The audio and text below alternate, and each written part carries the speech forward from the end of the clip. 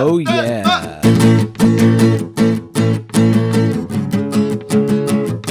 We bought a mic. We bought a microphone. We bought a microphone.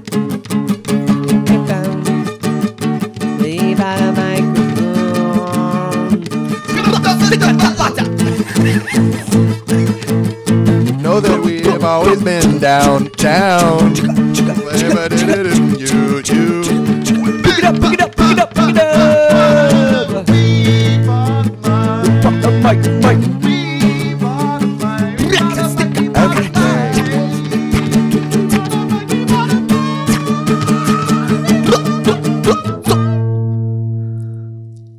Pick it up, pick it up, pick it up. Hello.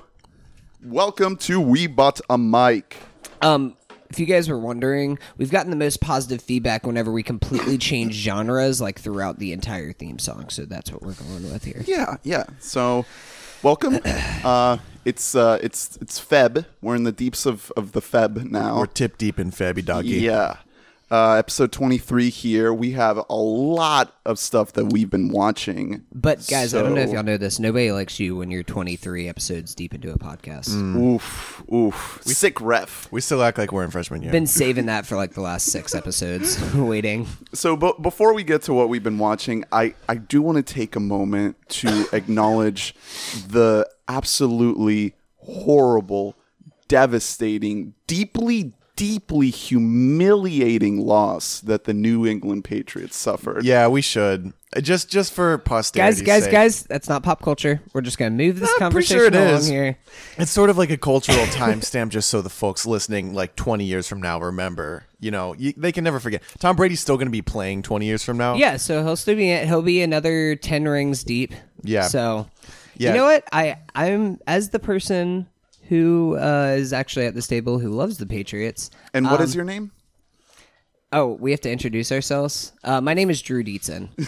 Uh-oh. So, yeah, he's dissociating. Ever since the loss, he's not himself, literally. Guys, I'm taking the loss so well. I don't know what you're talking about. Yeah, Hunter's a, long Patriots fan. I'm Ernest Calderon, and go Eagles. Oh. Yeah, I wore green that day. Do you like eating horse shit like the fans of Philadelphia did after they won the Super Bowl? Because that's a real thing that people are doing right now. Yeah, didn't they like set their cars on fire or some shit? Which makes you wonder what would have happened if Philly would have lost that game. Oh yeah, it would have been shit. Exactly the same thing, I'm sure. I think that this Super Bowl is showing why Philadelphia can't have nice things because they're a disgusting group of people. Unless you're a fan from Philadelphia. Unless you're Mark Wahlberg. Unless, if you're a fan from Philadelphia, go Markel Fultz. And especially, Boston fans are notoriously, not racist and, all very diverse. We're used to winning. Have you seen the Patriots, their parade? They do it with class. Yeah, they do their customary sacrifice of a Vietnamese person. Do you wanna talk a little bit about Drew about our situation watching the Super Bowl this year? Yeah, we were at a fun party that Hunter invited me to. So this setup that these guys had was the ultimate way too macho guy trying to be. Is this the guy with the 80-inch TV? Yeah, 92-inch TV. 92-inch TV, biggest TV I've ever seen. Up next to it, right next to it in the top corner was a small TV playing a loop of World Star twerk vines. on a different TV.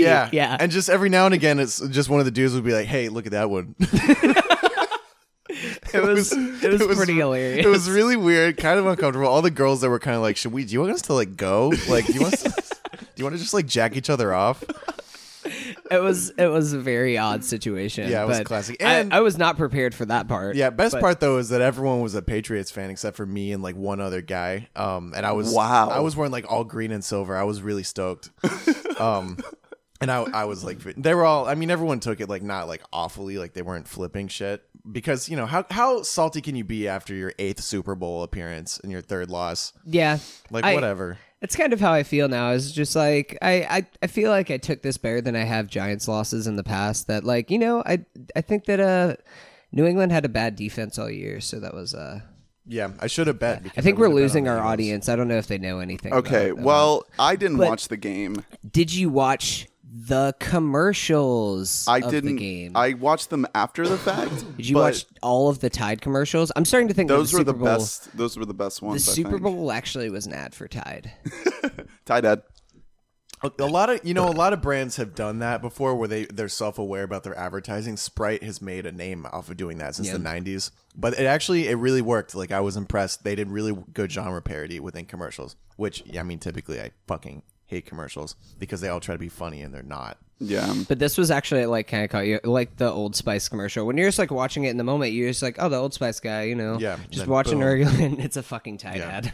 And it wasn't like how Sprint poached the old, variety. Yeah. 'Cause that They was just take that the was exact just same lame. thing. He's like, hey, I used to have this, and it's like, shut up. I don't Yeah, wanna see you- that. Guess what? Usually- Phone companies, they're all the same shit. Yeah. Usually, I appreciate the Super Bowl for having those ads that kind of like go the extra mile to not be just garbage. Because usually ads are just like schlock and nobody cares. But Super Bowl is like, oh, it's like the ads, they're kind of entertaining. Yeah, so. but they also sometimes get, like, if they're preachy, they tend to go horribly wrong. Like, T-Mobile did this ad. It was it was a slow shot of a circle of like diverse babies. The entire shot. It was like 2 minutes of that, and at the end you're just like, I don't even care what this commercial's for, because you have no idea. That's And then it goes and it's like T-Mobile, and you're like, what the fuck? Yeah, Like, that's my least favorite kind of commercial, where it could be for anything, and some ad company just sold it for $2 million to. Oh, yeah. It's just, it sucks. Well, there was the whole Dodge Ram fiasco as well. Oh yeah, that with them that was using just straight. the MLK speech. That was like the most tone deaf thing I've ever seen. Yeah. I did try to watch the halftime show a little bit with JT, and I couldn't do it. It was just too bad. I couldn't get into it. It was horrible. okay, the thing is with halftime The guy shows, can dance. It's cool, but the thing is with halftime shows is, like, I feel like I actually thought JT didn't do a terrible job, just because the biggest mistakes that Super Bowls have made at halftime shows before is putting rock bands in that situation, just because you have to just kind of be able to plow through like 10 songs in a 15-minute like a span. medley. Like, you have to medley it, which works best with pop. Also for like entertainment purposes. Like, I don't know if you guys have ever seen the video of Coldplay playing the halftime show, but that is the worst shit ever. Like, it's just genuinely really bad. And they like find people in the audience who are like sobbing, crying when Clocks is playing and shit like that. Like, it's Was it Gwyneth Paltrow? yeah. I've been trying to get into JT's new album, To Man of the Woods. It's bad. and It's not good. It's really horrible. It's just bad. Like, that's why he I'm started so off with the disappointed. first single, and then he didn't play a single other song from His it. single is bad too. Like, it's not good. It's just, I mean, no, it sounds like he was like, okay, I finally earned my right to inject a little me into my music, and Yeah. everyone's like, no, don't do that. Do not do that anymore. It's horrible because he still has that like heavy pop production, and he's still trying to make this pop music, but every single song is trying to go out of its way to like have an acoustic guitar or a little like Yeah. twangy lick in Exactly. It's a combination of so many things that it does not work at all. Yeah. Which Also, is- I don't know if we talked about this on the podcast before, but there's the whole song about him like having supplies for the end of the world. yeah, exactly. And That's him being like a doomsday prepper. like I if that's what's going on with him, I didn't want to know. Like, I don't want to know like like- that he's getting schizophrenia or something. He's like, hey, Jessica Biel. yeah. Come on, girl. Hey girl, you want some canned soup? Yeah, He's it's like getting some really troubling messages from Joey, and he's like, I got to bunker down. Yeah. Joey Fatone's like, the eagle has landed. Enter the bunker. Yeah. Speaking of that, like, there was a lot of talk up to it, whether there was going to be an NSYNC reunion or a Janet Jackson reunion at Oh, the no halftime way. show. Because I think that they did Janet dirty, in that Janet Jackson was just up there performing, and then JT is the one who ripped her shirt off, Yeah. exposing her nipple. Yep. But Janet Jackson's never allowed back at the halftime show, and fucking Justin Timberlake is. Yeah. Like, that's fucked Just because up. it was her nipple. Yeah. It is. fucked It's up. very lame. Like, the whole way she got treated was shitty. Of course, he also covered a Prince song with Oh, not yeah. a Prince hologram, but like There a was the Prince rumor of the hologram. thing behind him. Yeah, it was that a very grainy video. Yeah, it was odd, but I wanted to say at this point that over the Super Bowl, because I didn't have a lot of confidence in my Patriots, I made a bunch of prop bets, and I don't know if you guys know this, but especially for the Super Bowl, you can gamble on literally everything. Like, you could gamble on what color Justin Timberlake's shoes were, what Prince song would he cover. I put like $15 on whenever Pink sang the national anthem on over or under 2 minutes, just because it always goes over 2 minutes. Later, I found out that Pink actually had like the flu or something, so it was like 154, and I was outraged. Oh man! I threw a hole through the TV. Yeah. You threw a hole? I threw a hole. Threw a fucking hole. I threw a portal, and then it was a portal to the Super Bowl. I went down, I screamed at Pink. Yeah, and then you found the Solo trailer. Because I was so alone. So we got our first look at Solo, or what's it called, Star Wars, a Solo story. At the Super Bowl commercial time, and yeah, it'll be fine. Whatever, it'll be a perfectly fine movie. Drew, as our resident Star Wars fuckboy, what do you think of all this? I mean, it looked okay, but Donald, I'm just calling it right now. I think that at the very least, I'm gonna have major problems with Han. I think he was the least interesting part of the trailer. Well, he wasn't even in it that much, and in the movie's called Solo. Like, it seems like they're trying to kind of edge him out of the promotional materials for a reason. There was obviously the whole thing they had to bring in an acting coach or whatever for him. He might be a great actor in his own right. He doesn't look like young Han Solo. No, he looks older than Harrison Ford was in the old Star Wars movies. And also nothing like Harrison Ford. And he doesn't... Harrison Ford's whole thing is that, like, back then he was just, like, magnetic. Like, he had the A-listing, he had the glow, like, he had a great voice. He was hot. He had all of it. And this guy just kind of doesn't. Yeah. I can see why they had some trouble kind of corralling him into a good performance. Even if, like I said, he might be a great actor. Everyone's like, well, yeah, and Hail Caesar. But that's not what he's doing now. He's trying to be someone else, literally. He's trying to be one of the most iconic actors of all time. Yeah. So it's hard to do, but like I'm just calling it now. It's gonna people are gonna have issues with it. There were a lot of other little movie previews that premiered during the Super Bowl, and we're gonna get into a probably the biggest one of the night later on. The Solo one is really the only other one worth discussing, because I didn't really care to watch the Mission Impossible trailer because I don't want to see anything from that film. I'm looking forward to that movie so much. That was an excellent trailer. I don't want to see it. Trailer. I don't see it. It shows absolutely nothing. Like, I was so excited by seeing it. It teases the big stunt, doesn't it? No. You see it like half a second of it, but there's no context of anything that you're seeing, so you don't know what's actually happening in that situation. But it's just a great action trailer. They did announce a new Dwayne "The Rock" Johnson movie called Skyscraper, and it's basically Die Hard, but with one leg. That shit looks so fucking bad. He has one leg. Do you remember that? Is that an excuse? Is that what you're saying? Like, oh, he's got one leg. We were at a party full Die of Hard people. with one leg. We were at a party full of people who theoretically would like that, and even everyone at the party was like, "Wow, that looks like shit." Yeah, it was really like bad everyone looking. became a movie critic. I really think that Dwayne kind of struck gold, and he figured out how to make multiple movies in the same amount of time, like in the same block of time. He was like, okay, we have a green screen. Let's just make 3 movies right now. Like, let's throw Rampage in there. Yeah. This is just the B-roll. I think I got some stuff left from San Andreas. Let's throw that in there.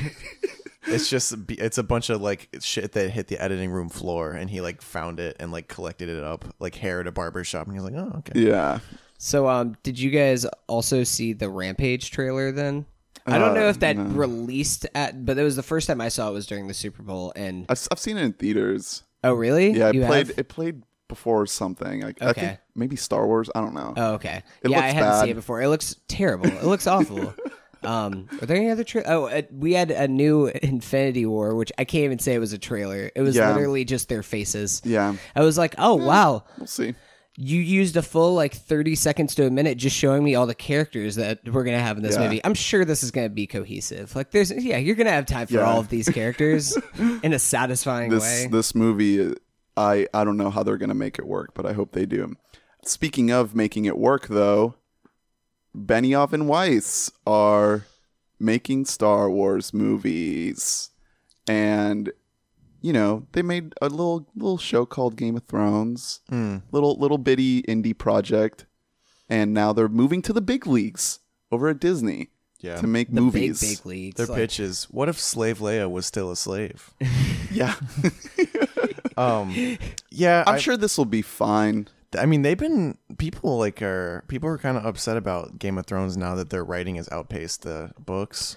They've kind of shown that their writing isn't as good. Like, they're better at adapting than actually being content creators and creating something new. Yeah. The main thing I did want to mention, though, is the elephant in the room. Here we go again with two white guys making a Star Wars movie. When Kathleen Kennedy promised, she made a big deal of like how she was going to go out of her way to get non-white guys, like whether it's women or people of color, to make the biggest movies in Hollywood, and still nothing.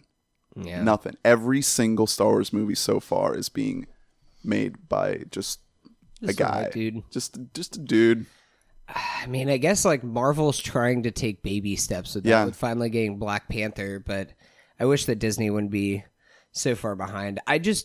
Honestly, I mean, the thing that I'm most happy about hearing this news is that it means that Benioff and Weiss probably aren't making Confederate, which, thank God. Like, I don't know who, like, they might have had this idea for years and everything, but just, like, bad timing, man. Like, this is not the climate in which to make a show about what if the South won the Civil War. What if the Sith won the Sith War?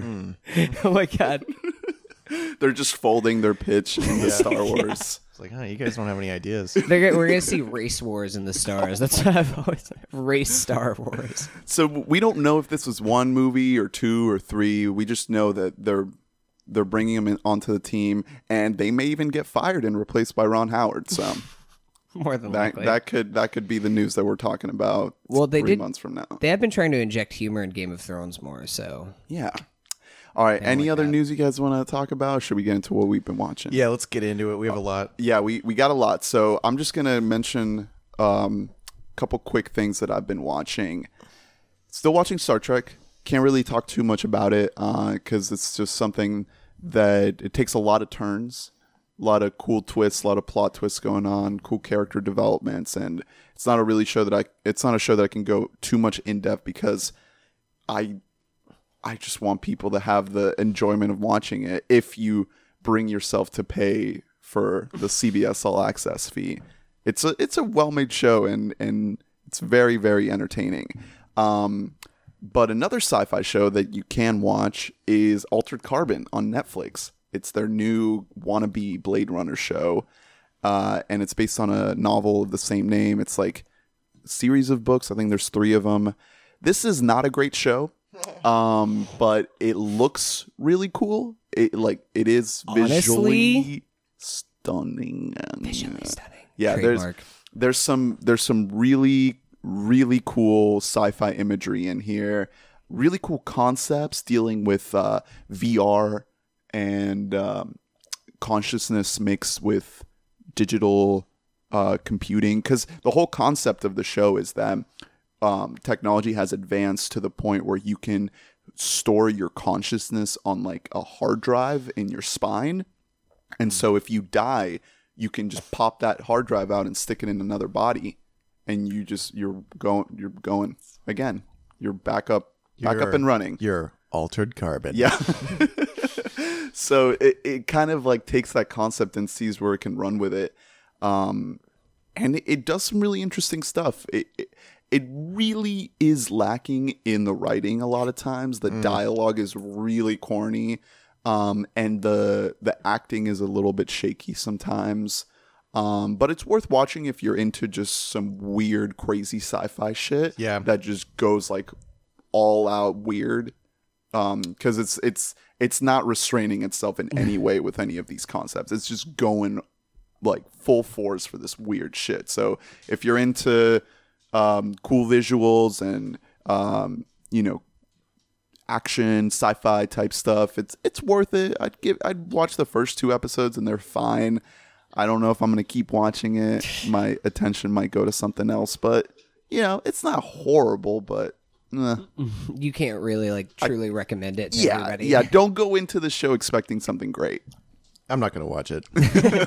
I don't know. It looks like such a Blade Runner ripoff. I kind of want to watch it just to see if it. At times, it's really like is. very blatant, like very, very like with the neon lights and the rain. I saw it still, and I was like, Yeah. oh Christ. Yeah. So that's Altered Carbon on Netflix. What have you guys been watching? All right, so I didn't know about this, but Netflix dropped kind of out of nowhere a Fred Armisen comedy special called Stand Up for Drummers, which, as resident drummer of the group and comedy fuckboy, I thought I would just watch it real quick. Yeah, how did we not hear about this? I know exactly. Yeah. I mean, Fred is a guy that he's kind of polarizing. Either you like him or you don't. Either you kind of get it or you don't.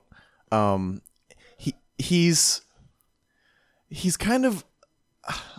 Here's the thing with Fred. This special is uber specific. Obviously, a lot of the material is straight up just for drummers, and then a lot of the other material is straight up just for musicians, and then a lot of the other material is just straight up for people who understand how music works. So it's just jokes that are very niche. Yeah. And then he also gets into very broad stuff. He does something, kind of his most famous bit that he does when he tours, which is he just points at a map of the United States and he gives an accent for every single state. My thing with that, because I watched like about half of the special and I fell asleep or something, but that whole bit goes on for so long. Like it's literally 10 minutes of him like pointing down a map and like I can't get enough of it. I mean, the crowd loves it too. Georgia. Because it's like the words that he chooses are so random, so specific. Just like he's doing North Carolina, he's like, oh, that makes me. Oh, you mentioned something about 2 pumpkins, and it's like, where did you like the things he pulls are so like unique and so out of nowhere. I've always had a lot of time for Fred. He was one of my favorite people dating back to like 7th grade, because of the classic SNL cast, and he does a lot of just really good like bad comedian characters. He has one of my favorite bits was about the cajon. Oh yeah! Did you oh see my that god, one? that was really funny. Oh, it killed me because it's so true. Because like, yeah, they're trying to sell this thing, and he's like, if I saw someone using that, I'd just be like, it's all right, man, just clap your hands. Just gonna go out to the fire with your cone. There was so many things that were genuinely like, as a drummer, extremely relatable, and it was just stuff that I would never even think that I could see someone perform. Like, in what world does someone do stand up for drummers? And like a good bit of like probably half the audience is drummers too. Like he curated an audience of drummers, and there's 3 kits on stage that he brings up professional drummers, famous drummers to do bits on. And then he also, at the end of the act, there are like 8 drum sets going down the middle of the audience, and he goes through the decades of drumming. And it's not even like a comedy bit for the most part. It's just him doing stylistically, this is what a drum set was like in the 30s, and then he plays it. Which I thought was fascinating. If you came into it wanting a comedy show, you might not like it. Like, I get why you wouldn't like this, and I get why you wouldn't like Fred, because here's the thing with Fred. He would be one of the best comedians, like, period, if not for one thing, and that's jokes. That's all he needs. Because you might be thinking, like, well, that's all there is to stand-up. That's not all there is to stand-up. You have to have, in observational comedy, you have to have the base observation, which is like, Seinfeld, let's say, is the best at that. Fred is as good as anyone at having base observations about people. His broad material about just like people in general was so funny and so insightful that he has that part. The next part is the act outs. So after you make the observation, you kind of act it out. Like, oh, this is what I was just talking about. And he is as good as anyone at that too. He's so good. He has a naturally funny face and he knows how to work it. He knows how to be hilarious. He's better than Seinfeld's, if we're going to keep comparing, at the act out. But Seinfeld's biggest thing is the joke. He finds the joke at the end of it. That's what punctuates the bit. So this special is kind of just a lot of bits where it's like, are you going to finish that? Like, and then he just moves on to the next. Yeah, which is funny because it's kind of his style. Is he just like goes? It's kind of like surreal. He just goes like from one thing to the next to the next. It's really quick. But like sometimes it's just like, if you just had a joke at the end of that bit, it would be the best bit I've ever seen. And it's just missing the one thing at the end that everyone can just like be like, all right, and that's where the big laugh is. Because his act outs are hilarious and they get laughs. So I think he takes that as like, all right, cool. Well, he doesn't have a lot of experience doing stand up, does he? He's actually performed a lot. Okay. Before SNL, he performed some. Before Blue Man Group. But yeah, it does. The special gets into his past a little bit. He was in punk bands a lot his whole life. Like he's been a drummer his whole life. it has a very heartfelt bit at the end that I also didn't see coming, where he shows a letter that he wrote to John Waters, the like classic like gore experimental like comedy director. And it was about how Fred was like just so troubled as a kid. Like he was like, you know, he was like a classic troubled teen where like he just wanted to like fuck shit up. And he wrote this guy a letter and the guy mailed back. And there's like not a joke at the end. There's not even like hardly an observation at the end. He just shows it and he shows the letter that John wrote back and he's like, changed my life. Like it's really, Fred is just like a weird guy. There are a lot of surreal bits in this that are just super weird. It's almost like he's doing a character the whole time. Yeah. Like just putting on a little, which I think a lot of, stand-ups are doing nowadays, is trying to find a whole performance for the entire act and not just telling jokes. Yeah, exactly. It has like audio bits and stuff. It's just, I mean, it's very specific, so plenty of people are gonna, because it starts with drum jokes, which might have been a mistake, but Fred's never been one to really care like if everyone likes it. Like even on SNL, the audience, like you would hear when he would do these weird bits on Weekend Update or whatever in like 2005, like a third of the audience is fucking losing it and then everyone else is not laughing at all. Like that's the reaction with Fred. You're either dying or you don't like it. But you recommend it. I mean, I loved it. I love Fred, and I'm a drummer, so I loved all the material. Yeah. It was like the algorithm hit you right in the sweet spot. Yeah. Well, and it's like, I mean, if you like Fred, you're going to love this. If you don't, you're not gonna, because there's a lot of like awkwardness. There's a lot of like, where am I supposed to laugh at? Which is kind of a thing that he does. But just it's the most unique comedy special I've ever seen in my life. It's so like only one person in the world could have made this special, which a lot of comedians that have great jokes, which Fred doesn't have no perspective. They have no point of view. They have no uniqueness to them. So I prefer the uniqueness to the like polishedness. Like just another thing he does to show the uniqueness is he does an impression of one of those fast motion videos of a fox decomposing. And it's like, how did you saw that video and you're like, yeah, I could do that. Like what is going on with this guy's head? So yeah, I loved it. I get why you wouldn't, but if you're into Fred, then you'll probably like it. Cool. And it's on Netflix right now. Stand Up for Drummers, right? Yeah, just came out like a couple days ago. Cool. All right, next we're going to talk about The Good Place Season 2 finale. So if you haven't caught up to The Good Place Season 2 all the way to the end, episode 12, chapter 26, please fast forward because we're going to get into a little spoiler discussion here. Just scroll down, click on those little timestamps. And it's really not worth being spoiled because this show is amazing and you should be watching So spoiler alert. All right, guys.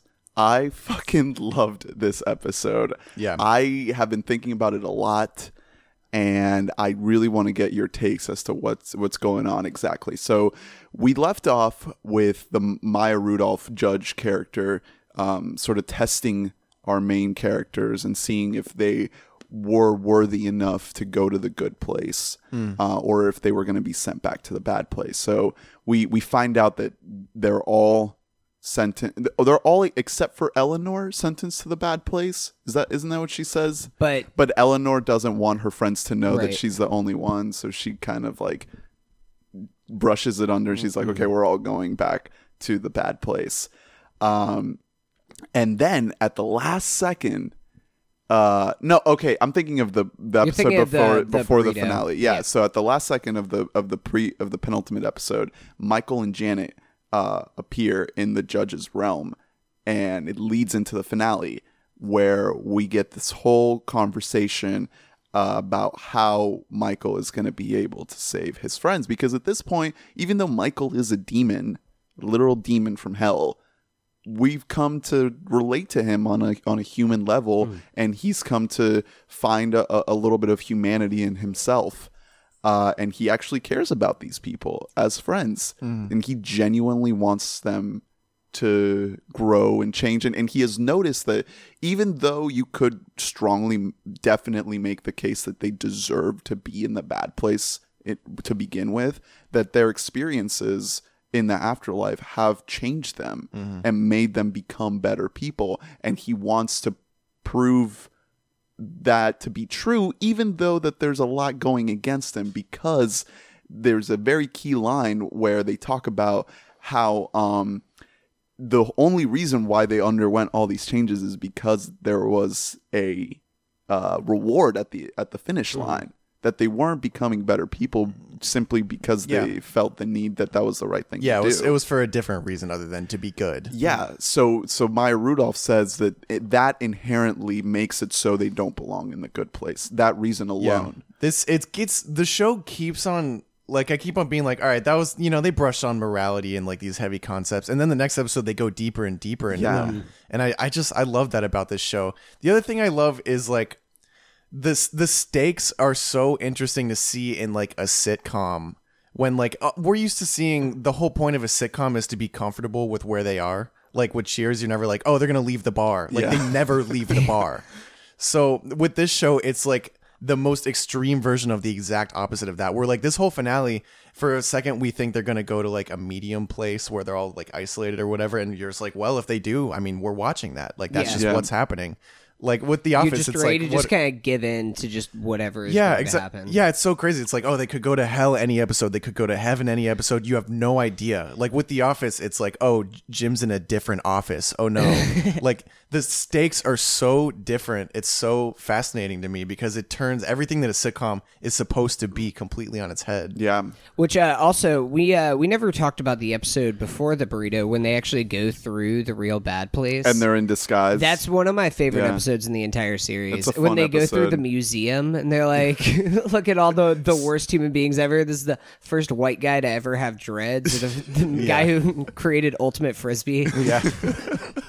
Like there was just some amazing jokes. Yeah, in the there was. episode. That was a great episode. Like but that's what's so great about the show is that it has like just really genuine humor that like you can't help but like laugh out loud to, and then it also explores like ethical dilemmas and everything else, like you said. Like it's crazy how just a network sitcom can balance these two things, and I'm just willing to give in to whatever happens next because I love the twist that it took, that now we're seeing these characters in real life. So the first season was all about these characters kind of growing and kind of we follow Eleanor very, very closely, and we kind of see her growth as a human and her I guess realization as to what even is ethics and morals. Like she used to be a person who that kind of stuff didn't even cross through her mind. So with her interactions with Chidi, and then later with Jason and Tahani, she really does get a not full, but like much more bigger grasp on like morals and ethics. And then season 2, we follow the whole ensemble as a group. Eleanor still really is the main character, but the show kind of fleshes out all of the other characters so that we're following this whole group as a team. So season 2 becomes a story about a unit, a group of people who are working together to achieve a common goal. They keep reiterating the fact that they're in this together. If they all go to the bad place, then they all go together. If they all go to the good place, then they all go together. That's what the story comes to a head at the end, is just this whole idea of friendship and teamwork. And then at the very end, or the finale itself is crazy because Michael sends Eleanor. We go back to following just Eleanor, and it really seems like she just came back to life. Like she is just alive now. Like her death didn't happen, which is crazy because presumably, I don't know how time works in the show or in this world, but a lot of time has passed since she died. And now all of that is completely undone by this act of like undoing all of the characters' deaths and having them live out their lives. Is this what is happening, or are we looking at some sort of simulation where it's just happening in their heads, that they're being tricked into thinking that they never died? I think it kind of doesn't even matter. because like either way, the stakes are the same. Like whether or not it's real life, it's like the most important thing. Do you think the writers are asking themselves that same question right now? Oh yeah, season 3? I mean, I think there's probably a plan. Yeah. Like as far as this whole show, just like I can just tell it's so planned out. Yeah, like, exactly. Every step, the show is always ahead of you. Like we don't know because like there's a funny video out of like Mike Schur telling the actors the twist at the end of season 1. So I wonder how much he even tells like the writers until it's necessary to. It seems like he kind of makes it more believable. Yeah, it seems like he kind of keeps information to himself, like depending on if it's best for the story. So I guess he might be the only person who knows. But yeah, I hope he has a concrete plan for this, because so far it really seems like everything has been, very planned out. So I hope that he's not like trying to figure this one out. But I feel like it is all very planned out. But I feel like what we're going to see in season 3 is that these characters are kind of only good people when the 4 of them are together. If they are actually back in real life, because at the end of the episode, Michael sends himself back down to Earth because Eleanor starts doing going back to her old ways. Like a whole year goes by after her death, and even though she started out actively trying to be a good person because she almost died, a year later she's right back where she started. Because she was doing it for the exact reasons earlier. She was doing it for a reward for trying to just trying to be like considered a good person, so that she would get some kind of a reward or something, and that's not how it worked. So she ended up like getting kicked out of her friend's place and all this stuff, and then it took Michael saying Chidi's name for her to like actually go out. Yeah. And he didn't even say said a his name. quote. Yeah, it was a quote. It was something. And what then do she we just owe to Googled each it. other? Yeah, Ted Danson reprising the bartender role. Yeah. That was definitely like a purposeful thing. Yeah. All right, but yeah, so sorry for spoiling, but we that's told you plenty of times. We could take a break after this discussion to let the audience come back. I cannot wait to see where this show goes next. I totally agree that it could go either way. Yeah. Whether if it's a simulation or real life. It genuinely it's hard for a sitcom especially to keep the whole audience on their toes, but no one saw that shit at the end of season 1 coming, and since then it's been a complete mystery. There are some heavy Lost influences on this show. Damon really has his mark on this one, whether it's directly or indirectly. I mean, I'm sure he's had conversations with Mike Schur, but more than ever, this show feels like Lost, and I think it may do some things a little bit better than Lost. Only because it's learned from the mistakes of Lost. Also, it's half the episodes of Lost, too. Yeah. So it doesn't lead to such a convoluted story. Yeah, and it's a smaller cast, too. Yeah. So I love this show. Can't wait for season 3. It's gonna premiere this year, later this year, hopefully. I hope they don't push it to 2019. I hope I'm kind of leaning a little bit towards simulation, but I'd be fine with it being real life. So I feel like if these are all-knowing, all-seeing demon gods, then they probably exist outside space and time. Yeah, so they everything could go back and manipulate. Well, and then the whole idea that all the events of the entire show have happened outside of like regular Earth time. Yeah. So within the span of like Eleanor dying in a half second, the whole show has happened, and then you go right back to that moment. The biggest thing with the show is I want to know, because that Michael Schur has an end date in mind, whether it's 3 seasons, 4 seasons, 5 seasons. Like, I don't know exactly how long he has in his head, but I think he has an end date. Where with something like Parks and Rec or The Office, like he left it all very open ended. That the show would just end whenever he didn't want to do it anymore. Because it's hard to say no to more seasons. Right, exactly. And it just everything feels so methodical in the show and the way that's run. I could see this going for 5. I think 5 is like a good... Yeah, 5, maybe 6. I don't know. I think I feel like it's going to go somewhere in the 4 or 5 range. Okay. I don't know what exactly. I haven't looked into how many seasons it's currently been picked up for on NBC. Yeah, because it's not. I don't think it's going to blow up. Like no, well, yeah, it's not like NBC is going to be like, yo, we need like 10 seasons of this. And shit. I feel like that's one of the things that I love about this show, but what makes it different from anything else just on network TV is that you can't just casually hop in on episode 22. You're going to be like, what's happening right now? Like, I have literally no idea what the fuck is going on. Yeah. All right, well, that's The Good Place on NBC, and welcome back. Thanks for skipping or just listening through that if you want to get spoiled on one of the best shows on TV. We've been watching a lot of movies this week, guys. It's been kind of a slow new release season, so we're kind of going back and watching some classics, maybe some stuff we missed. So what should we talk about first? Drew, you wanna let's go in order of shit that we like one of us saw to like all of us saw. So we'll end with the stuff that we all saw. Okay. So who saw Cloverfield? That was me. Okay, so I'll talk about that first. So earlier we spoke a little bit about the Super Bowl, and during the Super Bowl they dropped a initial teaser for this movie called The Cloverfield Paradox. And it turns out that they dropped it on Netflix immediately after the game. Genius move on Netflix's part to take away the viewership of This Is Us, the post NBC slot for the game. You'll pry This Is Us from my gold dead hand.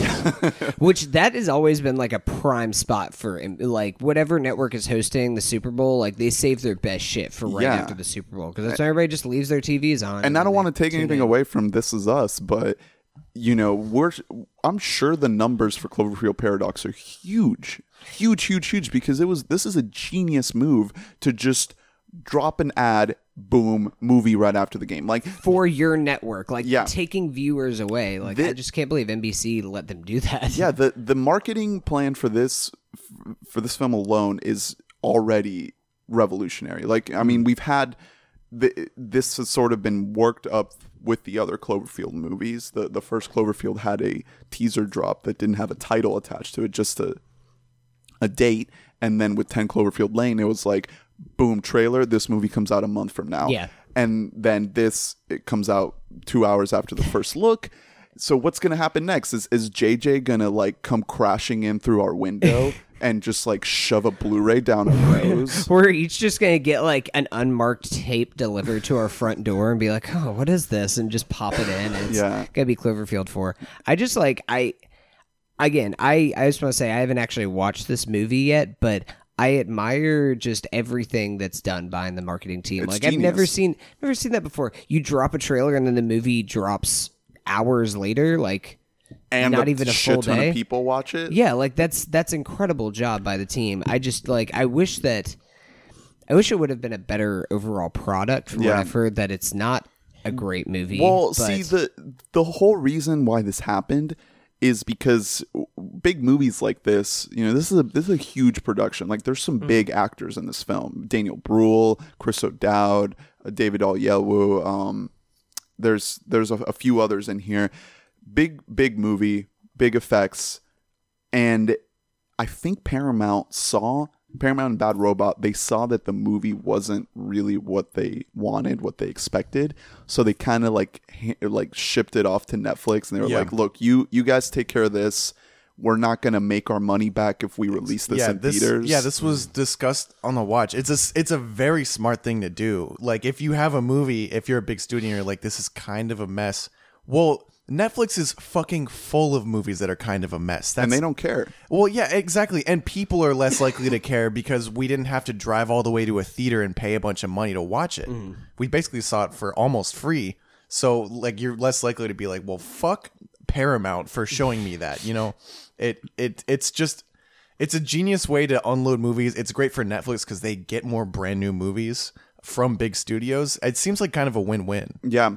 And the thing with this movie is it used to be called God Particle. And back when much cooler name, by the way. So cool. I can just picture what that movie should have been like. And it's just amazing in my head.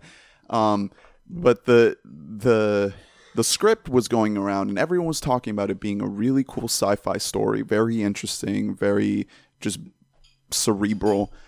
And the movie gets shot, and I think this is what Bad Robot is trying to do, is they take a movie after it's pretty much finished, it's shot and everything, and then they turn it into a Cloverfield movie. We know this happened with 10 Cloverfield Lane, and we can definitely tell it happened with Paradox.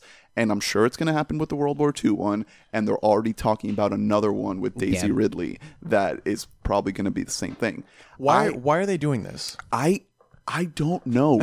I think they should really try to, from the start, make it a Cloverfield movie, because it doesn't make sense to retcon it into the series, because it's so obvious. Like, you watch Cloverfield Paradox and you can tell very, very blatantly what scenes were shot, were reshoots to like retcon it into the Cloverfield canon. And I mean, that was the worst part about 10 Cloverfield Lane, was whenever it became a Cloverfield movie, and like literally the last 15-20 minutes of the movie, that movie did not, like, it should have just been released, like, just cut the last 20 minutes off and it's an amazing movie. But then it's definitely, like, theoretically it's a move by Bad Robot to get more recognition for the movie, because right now what's huge is IP. It's a name that already has made a name for itself. So now people are watching it just like, well, it's another Cloverfield, but it didn't have to be. I get it, especially if you're going to put it on Netflix, why you would do that, because any movie can just get lost on Netflix completely. So if you have the brand recognition, then that already boosts it up. Yeah, but if you're dropping it in theaters, like, just let it speak for itself. I feel like it just kind of shows a lack of confidence in your movie. It really is. Like, that's what this whole thing reeks of, is Paramount was like, oh boy, we got a stinker on our hands. Let's just throw it at it here and see what we can make of it. I mean, apparently Netflix paid upwards of $50 million for this movie, so I think they may have made their money back. That sounds like around what the budget is for this guy. Yeah, definitely. As far as the movie itself goes, I wouldn't say it's horrible. It's definitely perfectly serviceable entertainment. Just don't go into this movie thinking that your mind is gonna be blown or some shit, and that you're gonna see shit that you've never seen before. It looks cool. It's very well acted for the most part. Like, these actors are really talented and they're doing very solid work. Just the reason why this movie is just not good is it introduces all of this crazy shit that's happening on this ship. I don't know if you guys know the basic premise, but they have a particle accelerator on the space station, and they can only fire it 3 times. They only have enough fuel for 3 fires. And on the second one, first time doesn't work. Second time they fire it, and Earth disappears. So they're freaking out on the ship, on the station, and there's so much weird shit happening. And that's where the movie is really cool, when you're seeing all of the strange, weird, fucked up shit that is happening on the ship because they fired this particle accelerator. And it's really like really parallel universes, like, colliding with each other.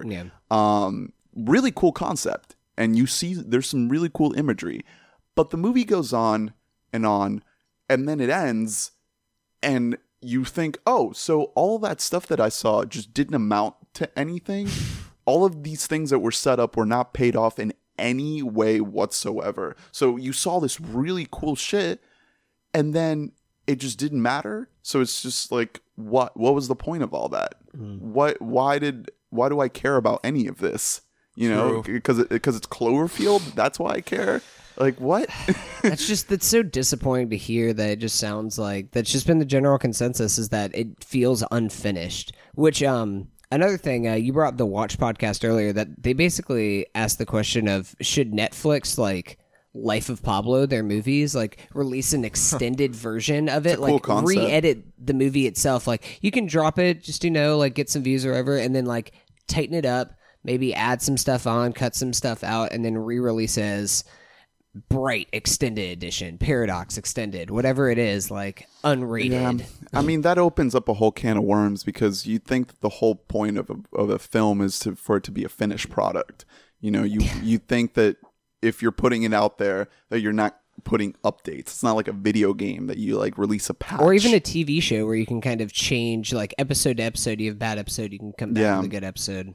So I don't know if I totally agree with that. It'd be interesting to see it. Yeah, it was attempted. just an interesting concept of trying to do that. Also, it kind of completely takes away the power from the filmmakers themselves, which I don't know who exactly made Paradox, who the director was. I don't know. I don't think it's anyone known, but again, this. I mean, Dan Trachtenberg was a relative unknown before he made 10 Cloverfield Lane. I don't think he had made anything. He just did music videos. So it's written by Oren Uziel, and it's directed by Julius Ona. Okay. Again, this is back when it was God Particle, so I'm not 100% sure how much say they had in the final product, but the directing isn't atrocious. I think the movie just falls apart simply because it is being shoehorned into being Cloverfield. If they had found some way to tie all of these crazy things together into a much more cohesive ending, it would have made for a better film.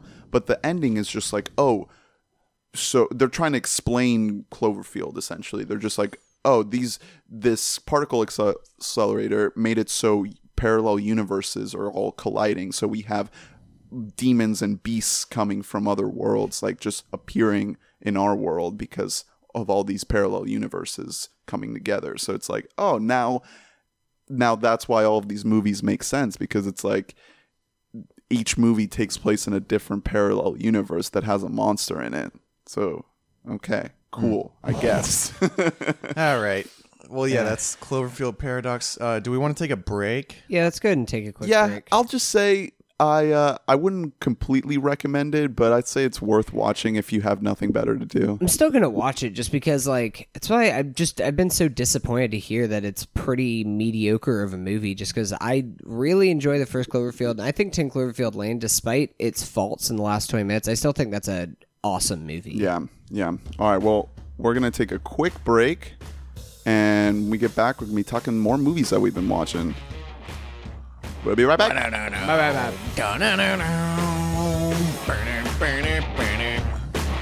Is this Grand Theft Auto 4?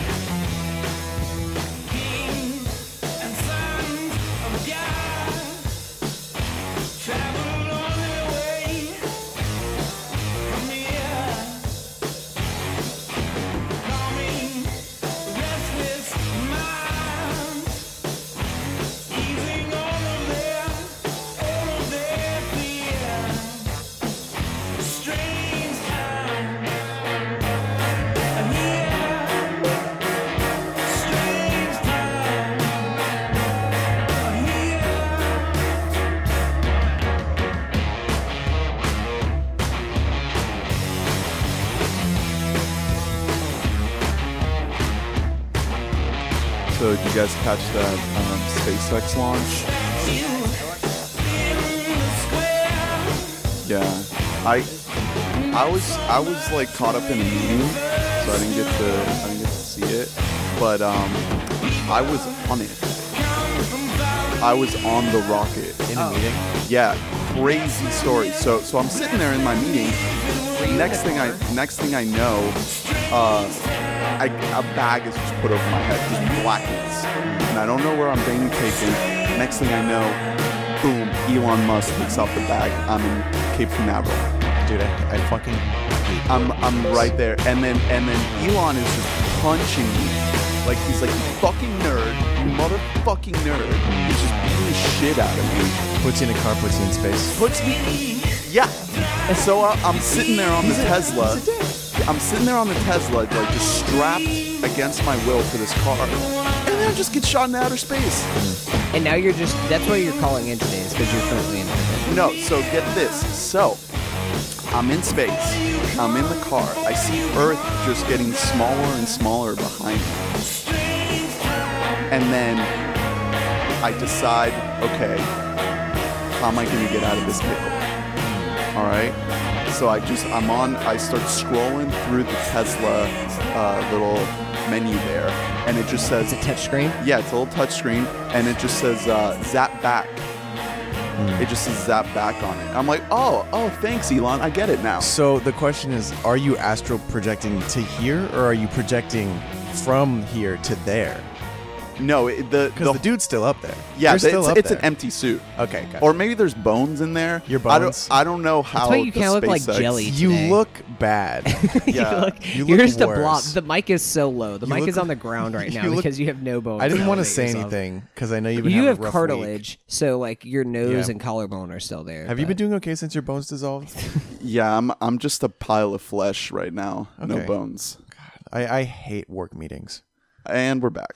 But on another note, did you guys watch the part where the actual like landing thing came out from the rocket? Because that was like some of the coolest sci-fi looking shit. Oh, I've the ever two seen. boosters coming down. The boosters coming down, and then like you just see the little landing pads just like float out from the side and land perfectly. That was really cool. I was like, this isn't real life. You know what's also really cool?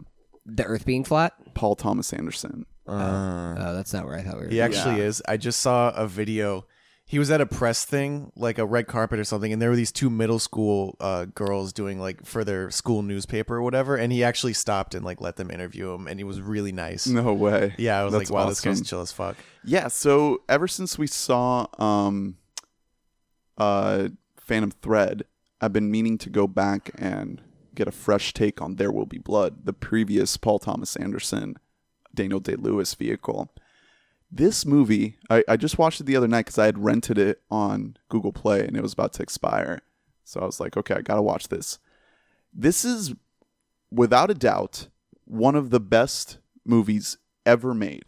Possibly one of the best movies of like the previous decade, if not the best movie of the previous decade. Because every fucking frame this movie is a fucking work of art. So it's without a doubt one of the best ever made, but possibly one of the best of the decade. Just to... Yeah. I mean, a lot of people say that it's the best of the decade. Yeah, I've honestly never seen it, but... because I think it was the New York Times that first put out that list of the best movies of the 21st century so far last year, and then everybody started kind of doing it, and this was at number one on a lot of lists, and it would be really high up there on my list. Like, it is... I think this movie is an utter masterpiece. Like, there's really no other way to put it. I love it so much. I mean, just the performance of Daniel Day-Lewis alone, he carries this film, and he's playing a character that is absolutely consumed by his quest for wealth and success. You know, he sees oil gushing from the earth, and he sees the dollar signs. He's chasing the ring. Yeah. He's Gollum. So he puts on the performance of a lifetime. He won an Oscar for this film. And this movie just takes you on a crazy ride as you follow this guy's ascent. The movie starts with him just in the ground, like trying to get oil with his bare hands, just chipping away at the earth. And he slowly gains more power and more wealth and more success to the point where he is blinded by it and he sees nothing else. There's also a great performance from Paul Dano as a Sunday school priest, evangelical sort of guy. Did you catch the scene where Paul F. Tompkins is an extra? Paul F. Tompkins is in this? Yeah, he's an extra in like a bar scene or some shit like that. Oh, he always talks about it. It makes sense because he looks old timey. I did not catch that. Looks like an oil man. I'm an oil man. But yeah, I mean, this movie's a classic. I could talk about it for a long time, but I really recommend it to everyone. If you can catch it, I want to get the blue for sure. Because it's a fucking classic. I've been meaning to listen to the director's commentary on that movie just because I'm sure it's unbelievable. Another note on There Will Be Blood. I think one of the most underrated things about that movie is Paul Dano's performance, because this is something that we talked about whenever we talked about Phantom Thread. That when you have an actor that's as into a role as Daniel Day-Lewis is, like, you need a great secondary character there for him to bounce off of. And Paul Dano is amazing in this movie. Like, this was really Paul Dano's coming out. I wish that Paul Dano got more roles just because he's a great actor. It is weird. He just doesn't get enough work. It is weird that if he nailed it in that movie, and then he was kind of dormant for a while after that. And now he's kind of having like a Dano-sance, if you will. Will you? Yeah, sure. Why not? Since Swiss Army Man came out, and I absolutely love Swiss Army Man. That's one of the weirdest movies. Yeah, I mean, his role in this one is pretty particular. He's kind kind of like a slimy guy, but he shields all of that with like the whole God Jesus thing. And you can just tell no one's ever done that before in real life. You can just tell that his character is just trying really hard to bring people together, because the whole point of his side of the story is that Daniel Day-Lewis is bringing a lot of people onto his land to work on this oil well. And with these people come families, come women and children, and they need something to do. So Paul Dano's character is like, I'll build out my church. I'll build a new church and I'll have everyone come in. So as the Daniel Day-Lewis character, Daniel Plainview, as he becomes much more successful with his oil, Eli Sunday gains more success with his Christianity evangelical church shit. And it's like two parallel tracks of two arcs of two men who gain more and more success in what they're doing and what that does to their psyche. Because, PTA is all about character. I mean, the plot of this movie falls secondary to the character. And the way the film is constructed with just giving you these moments of character development that just add up to the grand finale that is the ending of this movie. It's just fireworks. It's amazing.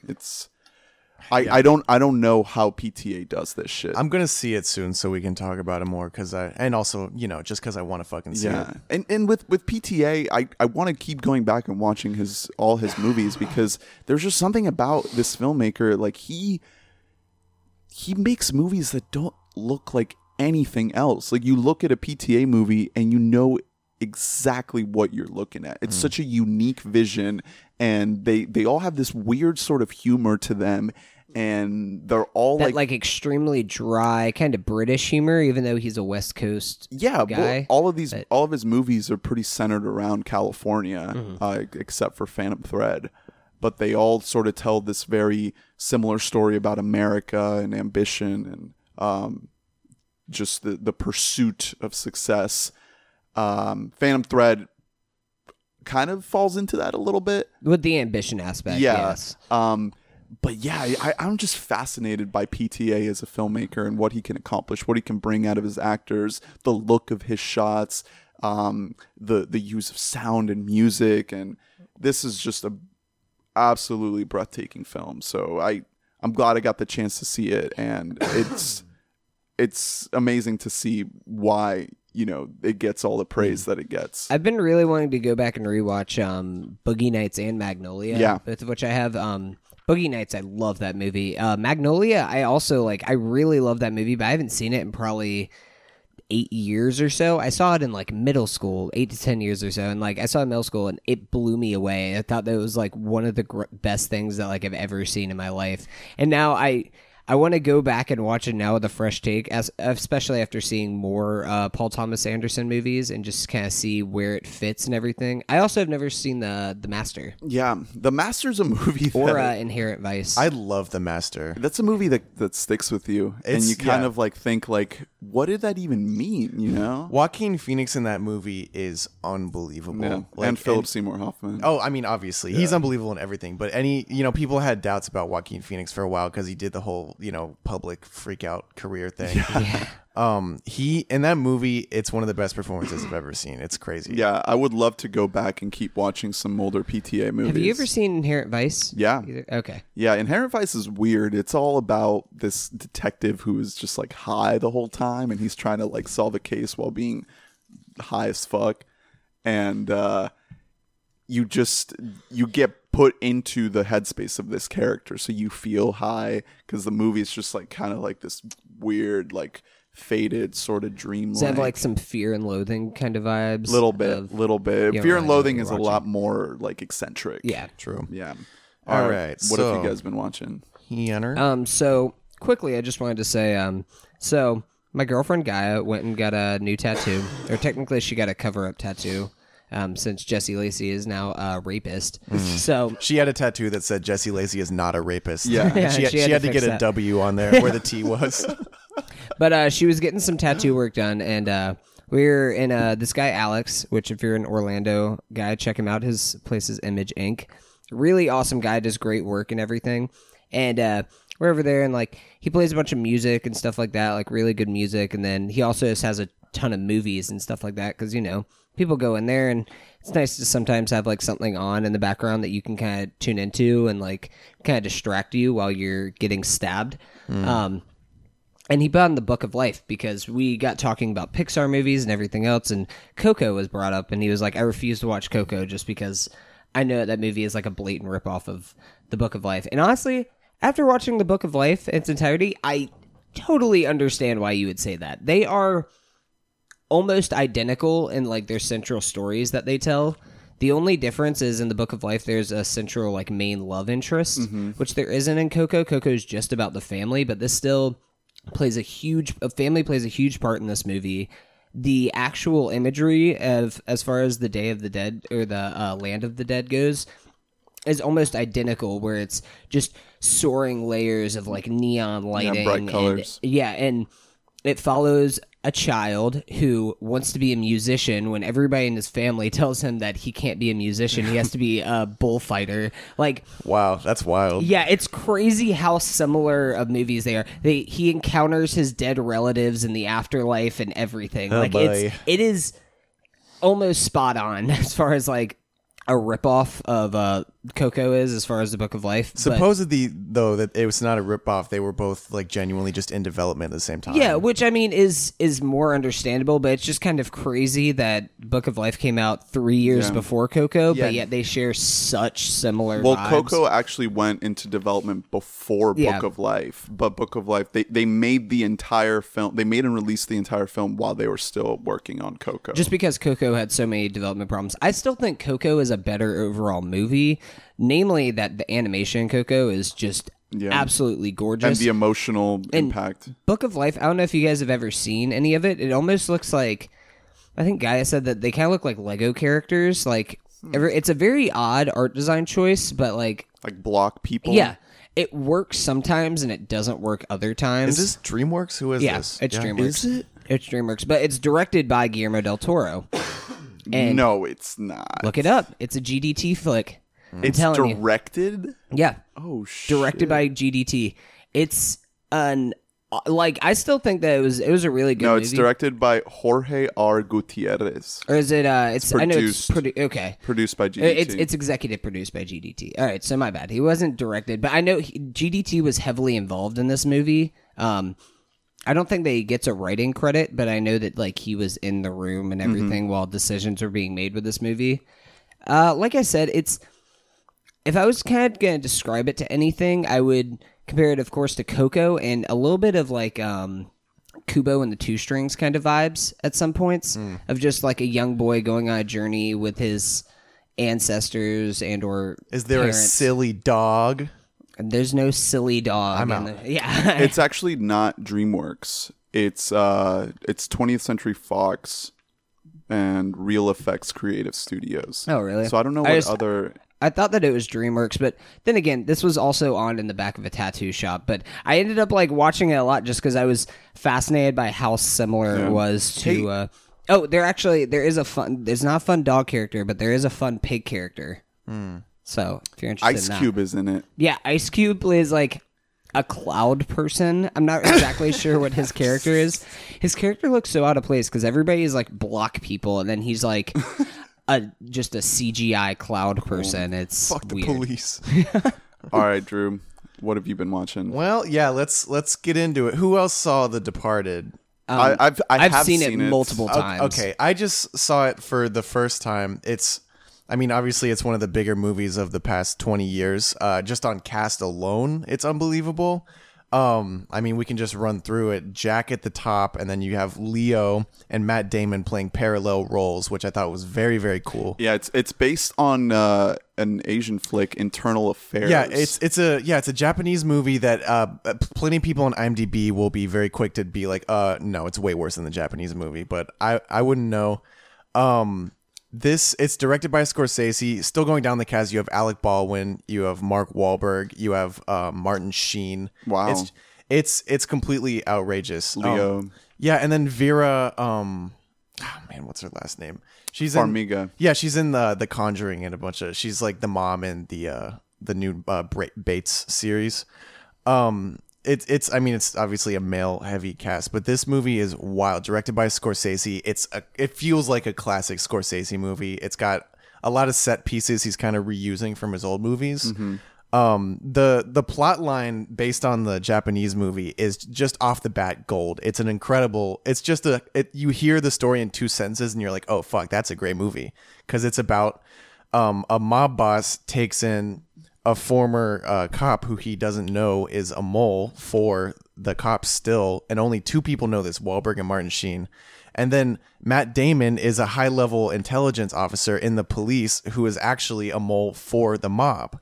So the movie is essentially about Matt Damon and Leo trying to figure out who each other are, because they're like, oh, there's a mole in the mob, and there's a mole in the cops. Oh, we got to find who they are. Yeah. It's I mean, that's an incredible plot line. Like that's just, you hear and you're like, that's a movie. So it had that going for it, and it also had this insane cast, and it's also Scorsese, and it pretty much lived up to my expectations. A lot of people say it's the best modern Scorsese film.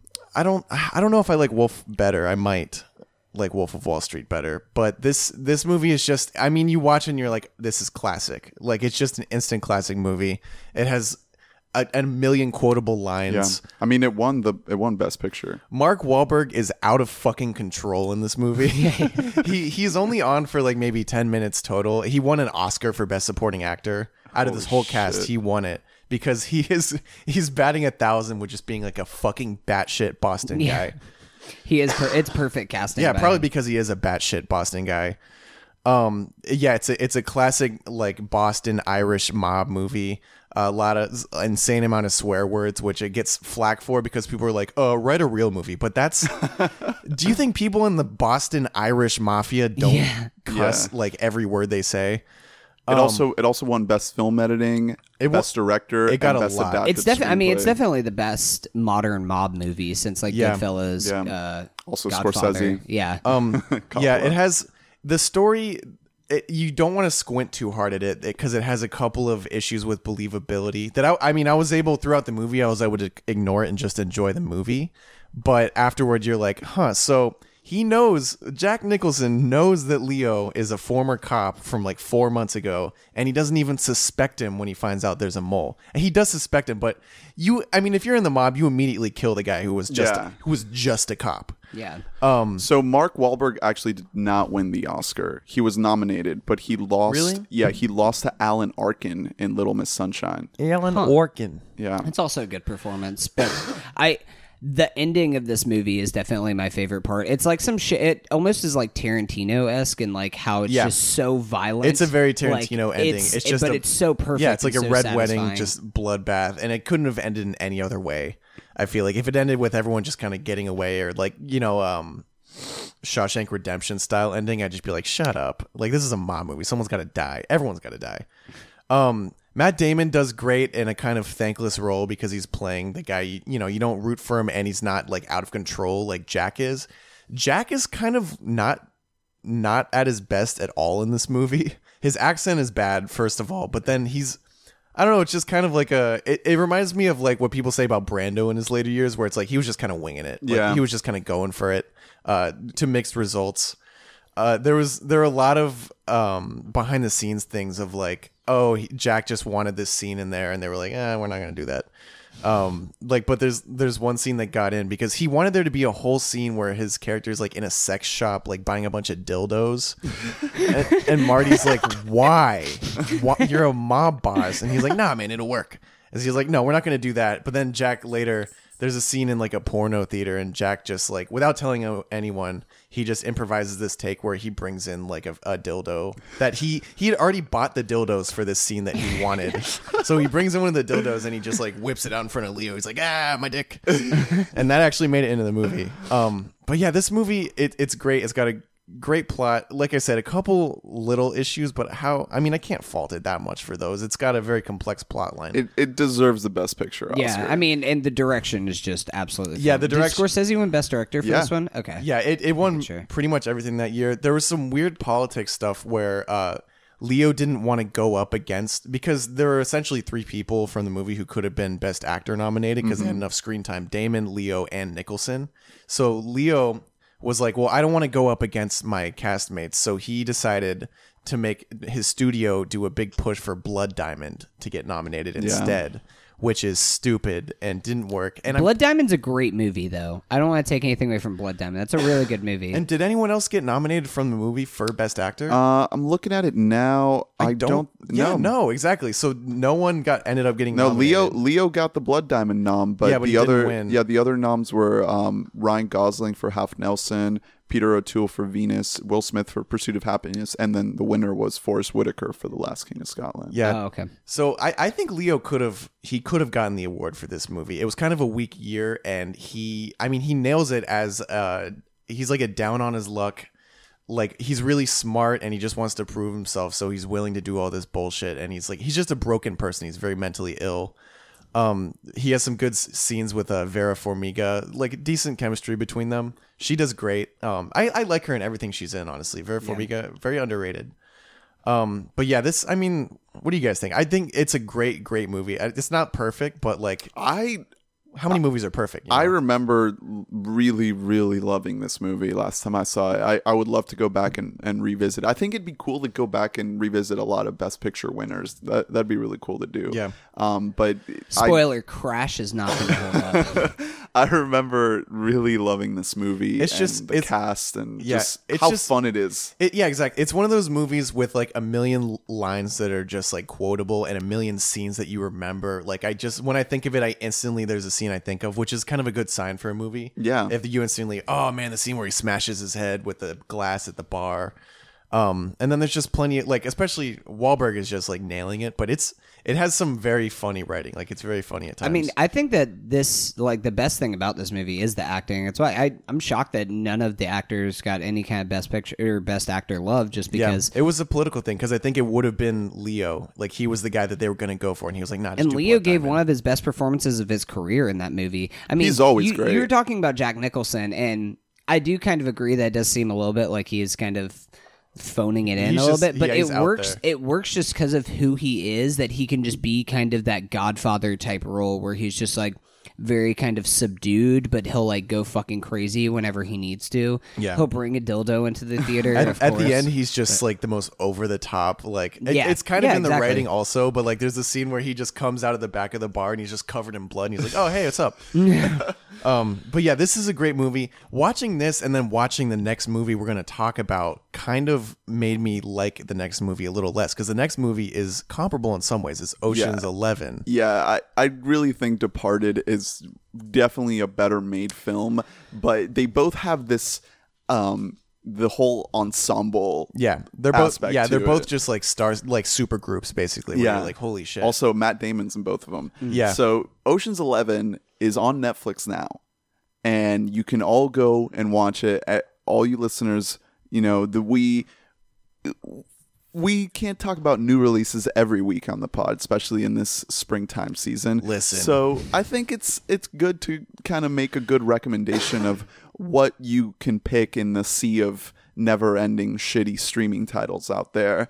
I really think that Ocean's 11 is a great candidate for a perfectly good, entertaining, fun movie that you can put on and watch and be engaged and not feel like you're wasting your time. It's a good mix of like, it's engaging and it's fun, but also you do not have to think at all really with what's happening. You can just kind of watch. It's such a fun movie. Yeah. Like this is what cinema is at its core, is entertainment, you know? Yeah. We a lot of times we put all of these artistic metrics on it because it is an art form, but at its very, very core, cinema is entertainment. And this is a movie that is not only entertaining, but is also very well made and well acted, well edited, well directed.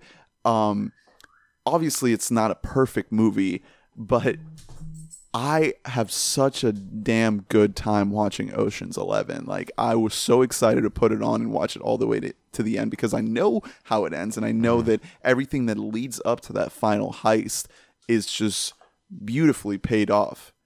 It is a little dated. A little bit. It is a little dated. It's 2001, I think. Right at the beginning of the century, but it's just a great heist movie.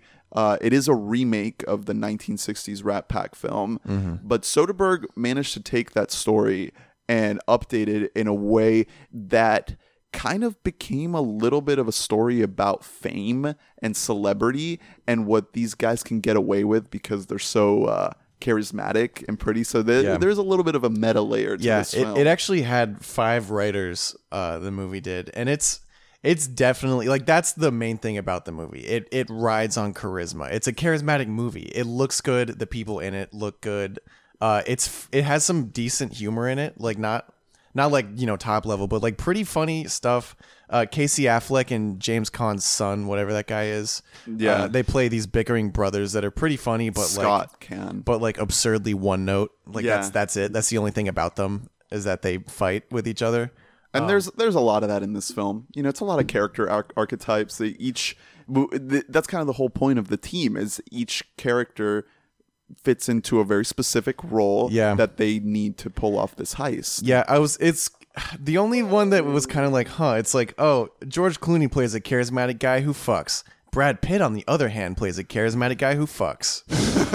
Like they're kind of the same guy. I love Brad Pitt in this movie. They're both great, but they're Pitt's, the same. I would say that like Clooney's just a good charismatic figure, but I feel like it's not his best work at all. Like he's just kind of having fun, just being the smooth, charismatic guy. He's got to get his girl back. Like I think you were saying last night whenever I was talking with you, Drew, that just kind of there's no real motivations for anybody except for Clooney in this, except for the fact of it's a heist. Yeah, they're all heist guys. But you don't need to know.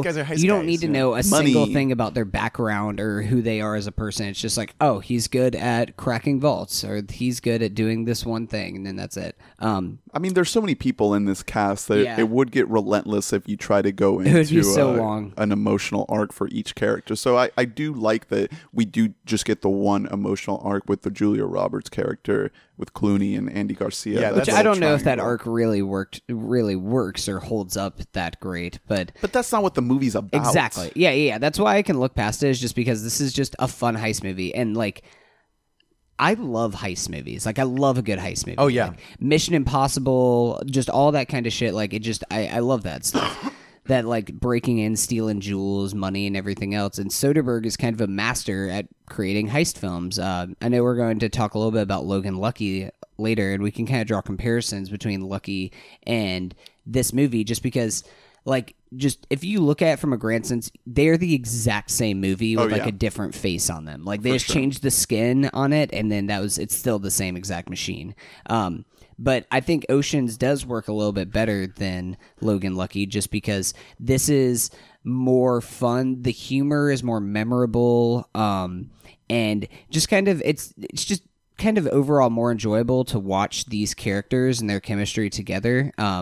Bernie Mac, R.I.P. I love his character in this movie, and I actually think Matt Damon gave a better performance in this than he did in The Departed, just because he's more of just like a goober in this movie that's just like the nerdy dweeb guy. He doesn't get a lot of screen time, but he's pretty good with what he does get. Yeah. I mean, he's overshadowed by Brad Pitt and Clooney for most of it until the very end, where he does get his little moment to shine, and he kind of has a pretty serviceable part on the team, and it's like, oh, this guy's just not just standing there doing nothing. Like he actually has a viable part to play in this whole plan. And I think that's where this movie sort of hinges on, is like the final heist. It's like everything leads up to the final heist, and the movie is made or broken by it. And I think it works beautifully. I had such a great time watching this whole entire sequence. Even though I knew exactly how it was going to play out, I was still engaged and entertained and surprised somehow, even though I had seen the movie before. It's just a tribute to great performances and great directing by Soderbergh. The way he moves the camera, the editing, like the cross cut that is happening, just really, really cool stuff. We saw Logan Lucky last night, and I think Logan Lucky is Soderbergh a little bit more weathered, a little bit. He's still a really competent director, but he's a little less willing to take risks and do weird shit and try different things. I think Oceans just has a lot of just energy to it, which is something that I felt a little bit lacking of Logan Lucky. Oceans just has this like just quick snap in, like just bop very your frenetic. It's always moving. Bop your hips to it. Just like the whole movie, you're just like, ooh yeah, like just the whole propulsion aspect of this story felt really cool, really fresh. I think that's why it's sort of, this movie is 17 years old at this point. And I think that is probably the main, if not the only reason why we are still talking about it and why it's been memorable. Because when I think of Ocean's 11, I think about the quick, snappy editing, the music, the banter, the cool jokes between all these characters. It's very cool. It kind of disappointed me. Like I had never seen it. I'd seen it, like it was obviously always on TV, and I was like, oh, that looks like it's good. And then I saw it, and it is good. But I don't think it's great. I think it's insanely fun. I can't disagree with any of that. It's silly fun. As hell. It's silly. It's well directed. I just wanted to know one thing about one person in the whole movie. Anything at all. Just something. Like, is someone have a fact about them that I can learn? Like, George Clooney. Damon's the dweeb. Yeah, he's a dweeb. Clooney wants a girl. I think that's what Logan Lucky did a lot better. That's why I ended up liking Logan Lucky better, because it actually feels like it's starring people that are in the world, like that have lived a life before this. With Ocean's 11, it's great, but it's just like these guys, like they were just like doing nothing forever, and now this is like their thing. Like there's just, they don't have any. I know it might be too much to ask from a fun movie, but like any layer, any dimension to any of these characters would have been great. I think that may add to what I was talking about earlier about this movie having a little bit of a meta aspect to it, is that these are performers. You know, they're putting on an act to get away with this shit. We constantly see them put on disguises, put on accents, pretend to be people that they're not to get away with this heist. So I think the reason why we don't get to know them is because the movie is exploring the reason why they are able to get away with this shit and get away with the heist. Is because they're acting. It's kind of a fantasy movie in that way. It's like, man, what if I was just so cool I could do whatever the fuck I wanted? That's what it wants you to think when you watch it. Okay, well, to your point, like, I honestly think that Ocean's 11 did a better job of, without telling you that these people are geniuses, it showed you. Where with Logan Lucky, you watch these characters interact and the way they live their lives, and you're like, this guy can't pull off a massive heist. Like, I found Logan Lucky to be much less believable than Ocean's 11. Yeah, the only hint you get is that they've been doing it since they were little kids. Yeah, but that's really in which film? In Logan Lucky, yeah, like where they just passively mentioned like, oh, they've been doing this since like forever. But like that, they're gonna pull off almost single-mindedly just one crazy ass fucking heist, where with Oceans you get more of the time of them kind of scouting out everything. And George Clooney, I mean, his character was awesome just as like the distractor. Like, I don't remember exactly everything they go through, but Clooney at the very beginning of the movie mentions that like each of them have like a part. They're like, we have the Miss Daisy, and like they each have like a role to fulfill, and he was just the guy who was just supposed to distract everybody. And I think that all, like, that whole arc and storyline worked better for me than anything in Logan Lucky. Make me believe it was believable. Logan Lucky I still really enjoyed, but I found Logan Lucky to be, I don't want to say cartoonish, but a little bit like so unbelievable. It was still a fun ride. It's not meant to be believable. Oceans Neither definitely of these movies has are. a lot of cartoonish elements. Oh, to yeah. it. Well, I mean, I think Soderbergh in general does with this heist. He's not making massive, believable things because he's taking real people who don't have these kind of expert military training techniques that they need, right, and basically giving real people doing extraordinary things. Yeah. At least with Oceans, the heist sequence itself, again, is worth watching the movie. Mm-hmm. Like, I think that scene or series of scenes, an entire sequence, is one of the best sequences in modern cinema. It's hugely entertaining. incredibly satisfying on so many levels, and it's so rewatchable. And I think that's all a credit to Soderbergh, the way and the style in which he shoots the heist scene, because I was talking a little bit to you guys about last night, but watching Oceans today, I was kind of realizing that the way that Soderbergh directs is like the big difference between something like Oceans and something like the movie Focus, which came out a couple years ago. That's a movie that's very similar in the way in which the story that tells. It's meant to mislead you and kind of misdirect you, and you're not really sure. You feel like you're along with these group of characters performing this kind of heist type thing, but Focus is just kind of forgettable. And instead of with watching something like Oceans, you want to go back, rewatch it, and kind of pick up on all the little things. Something with Focus, you're like, oh, I was deceived. Got me. I guess I'm never going to watch that movie again. And that's exactly how I felt while watching that. It was a perfectly fine movie, but it's the way in which you present the story just makes the biggest difference in the world on how memorable. Yeah, with Oceans, you're like satisfied to be deceived. Yeah. You're like, you got me. Yes. Even though I didn't love it, it does, like, you can't deny when you watch it. It's the same feeling as Departed, where you're like, oh, this is kind of classic. Yeah.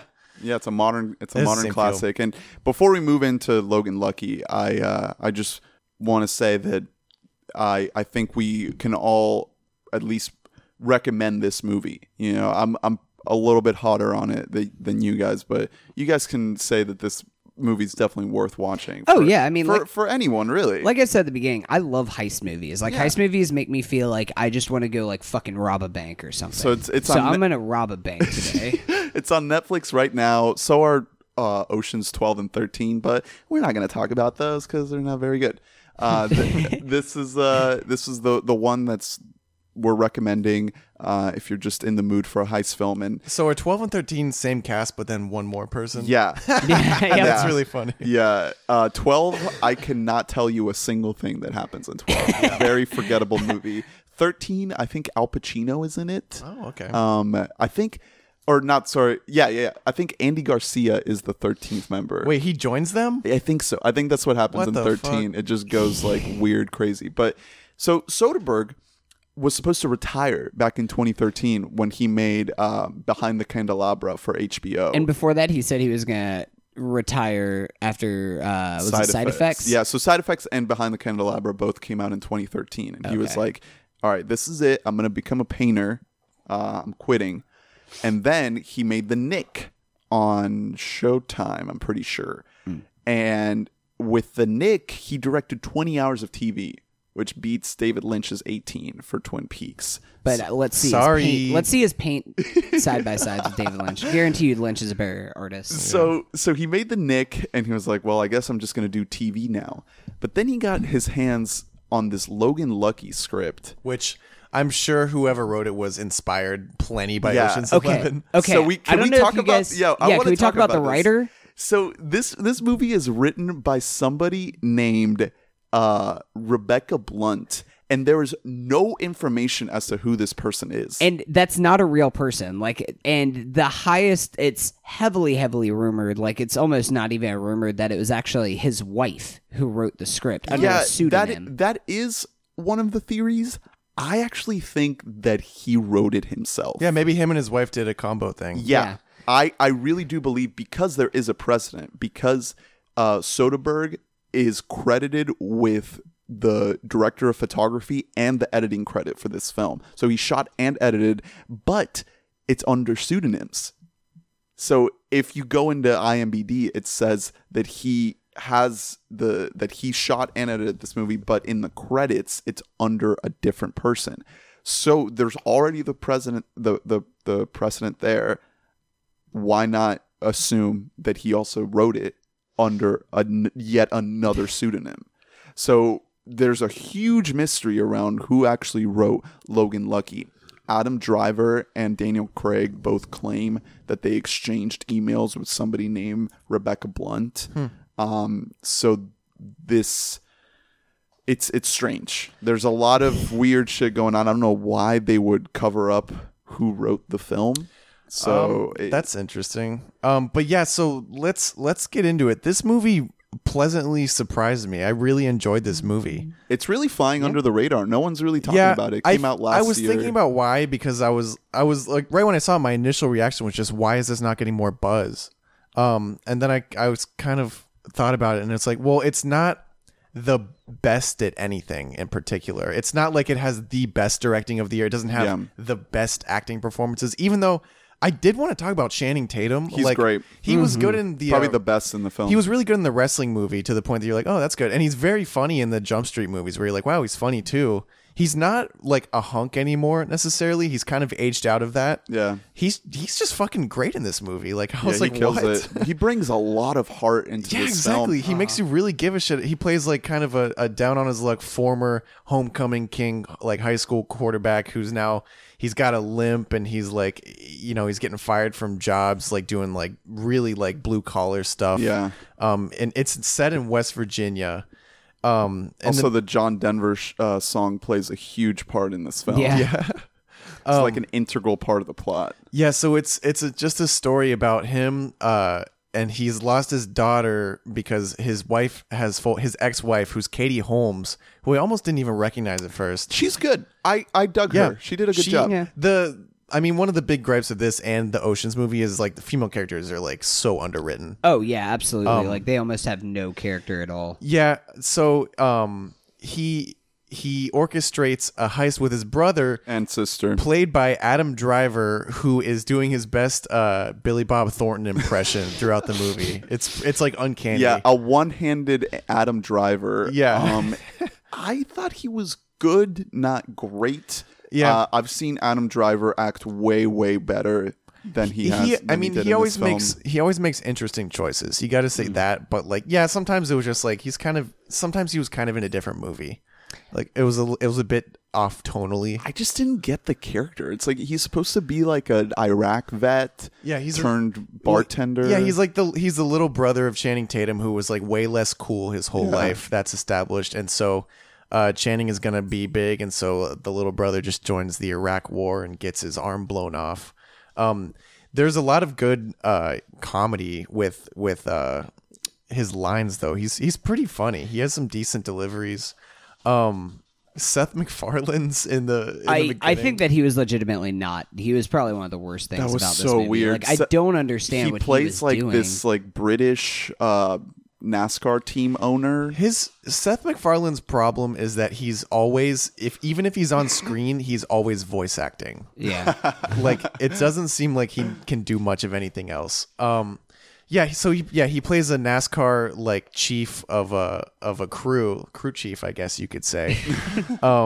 And he's in the beginning, and you're like, huh, Seth MacFarlane, that's weird. And he does end up. I like how I think he did suck, but I think it was it was fun how he did come back in the third act and play an integral role. Yeah. Because at first you're just was it really that integral though? The more that I think about it, I'm kind of wondering if we could have just completely done without his character. I mean, we definitely. I mean, it wasn't like he has to be in the movie, but it was why that entire sequence was added, which I enjoyed seeing the little plot line with the NASCAR driver coming back, and he's like, oh, my body's a hard drive. Yeah, and I don't know if we want to spoil, but the guy that plays the NASCAR driver was a very, very fun cameo. Yeah. And the two actors that play the FBI agents investigating the heist, two other great cameos, very unexpected. Yeah, because I actually do have some gripes with this movie. Overall, I still really enjoyed it, but Hilary Swank, like, why is she in this movie? Why is she even in this cast? Like, it doesn't really make sense to me why she was there or what she was doing in the movie. Like, she was just very robotic FBI agent.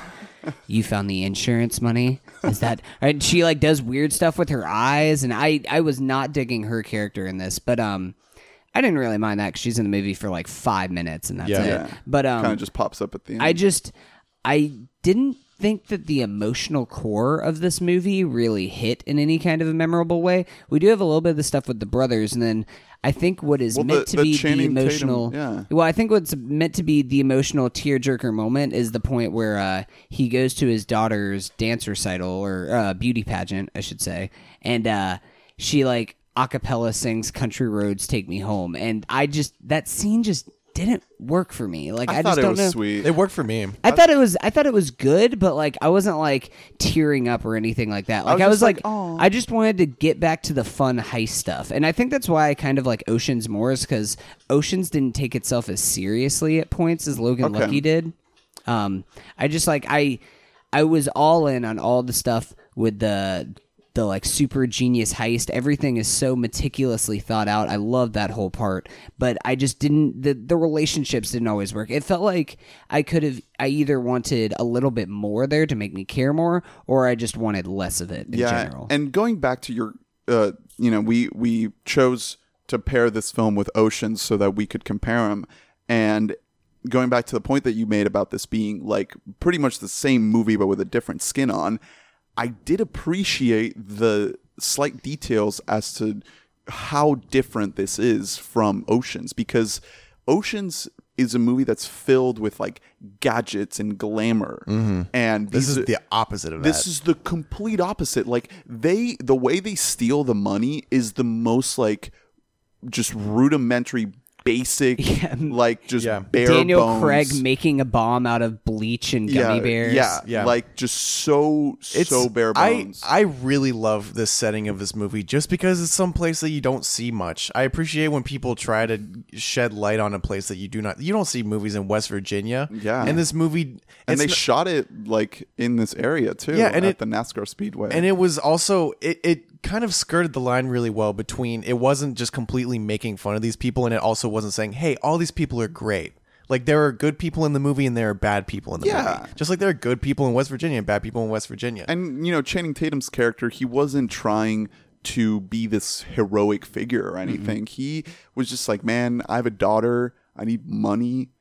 And I'm not trying to pull off some, like, crazy, fun heist. Like, I just need a payday. Yeah, I really enjoyed all the little details there. I love a movie in a weird setting that actually kind of breathes life into it. I had never really thought of West Virginia or like the NASCAR scene that much. And in this movie, you're like, there's some people's whole lives revolve around this NASCAR thing. There are a million jobs created at these NASCAR raceways, and everyone's life is just literally revolving around a track. And the fact that they were able to shoot it all there really added to the whole sequence. It looks great. All the shots of the cars. Yeah, because the heist is at I think it's Richmond Speedway. It's in North Carolina, isn't it? Or Charlottesville. Charlottesville, yeah. So it's in a very interesting setting. It's a world that obviously you want to make fun of if you're most people, because NASCAR is kind of a stereotypical thing. Yeah, but the film isn't mean-spirited in Yeah, any exactly. way. It's not mean-spirited, and also like it's not a NASCAR movie. Like No, not at I all. hate NASCAR, but like I had just a good time with this because Yeah. this is more of just a straight up heist movie that takes place at a NASCAR center. And that's another reason that this movie is getting no buzz, because it is completely unmarketable. Yeah. Because who is gonna like? Even I saw the trailer and I was like, well, it has a good cast and it's Soderbergh, but like, is it about NASCAR? Like, what is going on? It's not. It just takes place near NASCAR. I do want to mention the release method for this film, because it's actually pretty interesting. Soderbergh, one of the reasons why he decided to make this movie is because he read the script and saw it as an opportunity to try out. he read the script that he wrote. Yeah. He saw it as an opportunity to try out a kind of experimental release method that he'd been mulling over. And the way he did it is he used the money of selling the international distribution rights and the home video rights. Like he sold that first and then used that money to finance the film. Yeah. So that he didn't need to have a big studio meddle with it at all. He did it all himself. Soderbergh always does some weird shit. Because with the Mosaic, he was doing like, there was an app involved with on that HBO. show, and it ended up being kind of a failure. And now his new movie is all shot on an iPhone. So I guess now that he's like unretired, he's at least trying cool new shit. It's very cool that he's experimenting a lot, but part of me is kind of like, don't you want to just kind of perfect making a normal movie before you... I mean, this movie feels pretty normal. I think the fact that that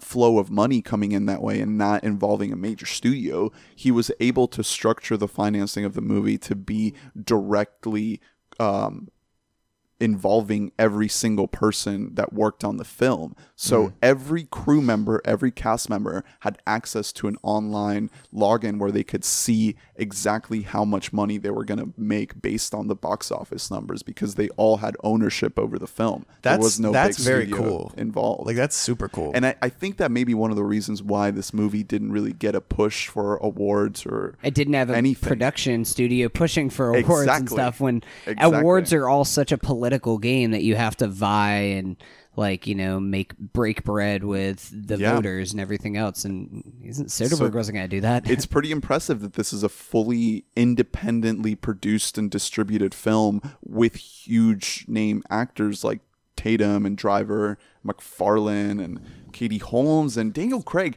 Can we talk about Daniel we haven't Craig? talked about Daniel Craig. Because I do want to have a little bit of a discussion, spoiler discussion about the very end of the movie.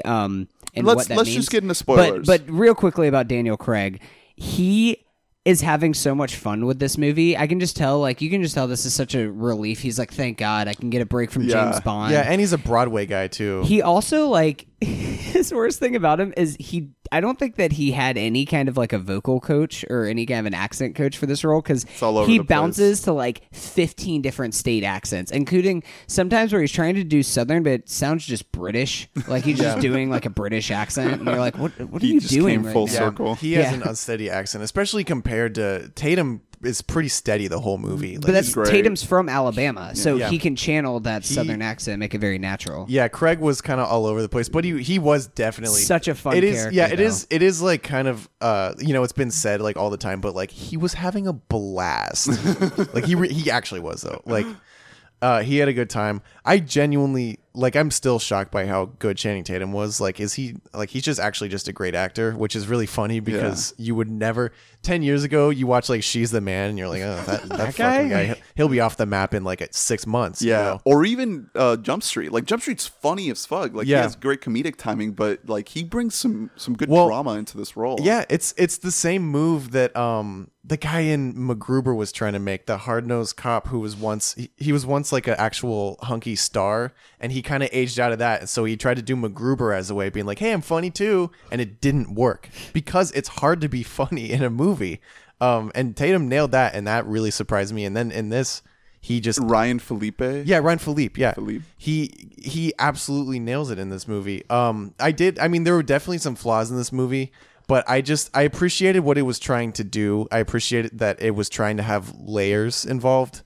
It's definitely a very well-made, well-crafted film. Yes, and this is a movie that deserves to have more light shed on it. People know about Ocean's 11 for the most part, but this is a movie that completely just went under the radar. This movie, I can't really think of anything that's a glaring issue with this film. There's small problems here and there that we can touch on in spoilers, but overall, there's nothing about this film that is just wow, this is a big issue. Nothing. There was never a time that I was fuck this. Yeah.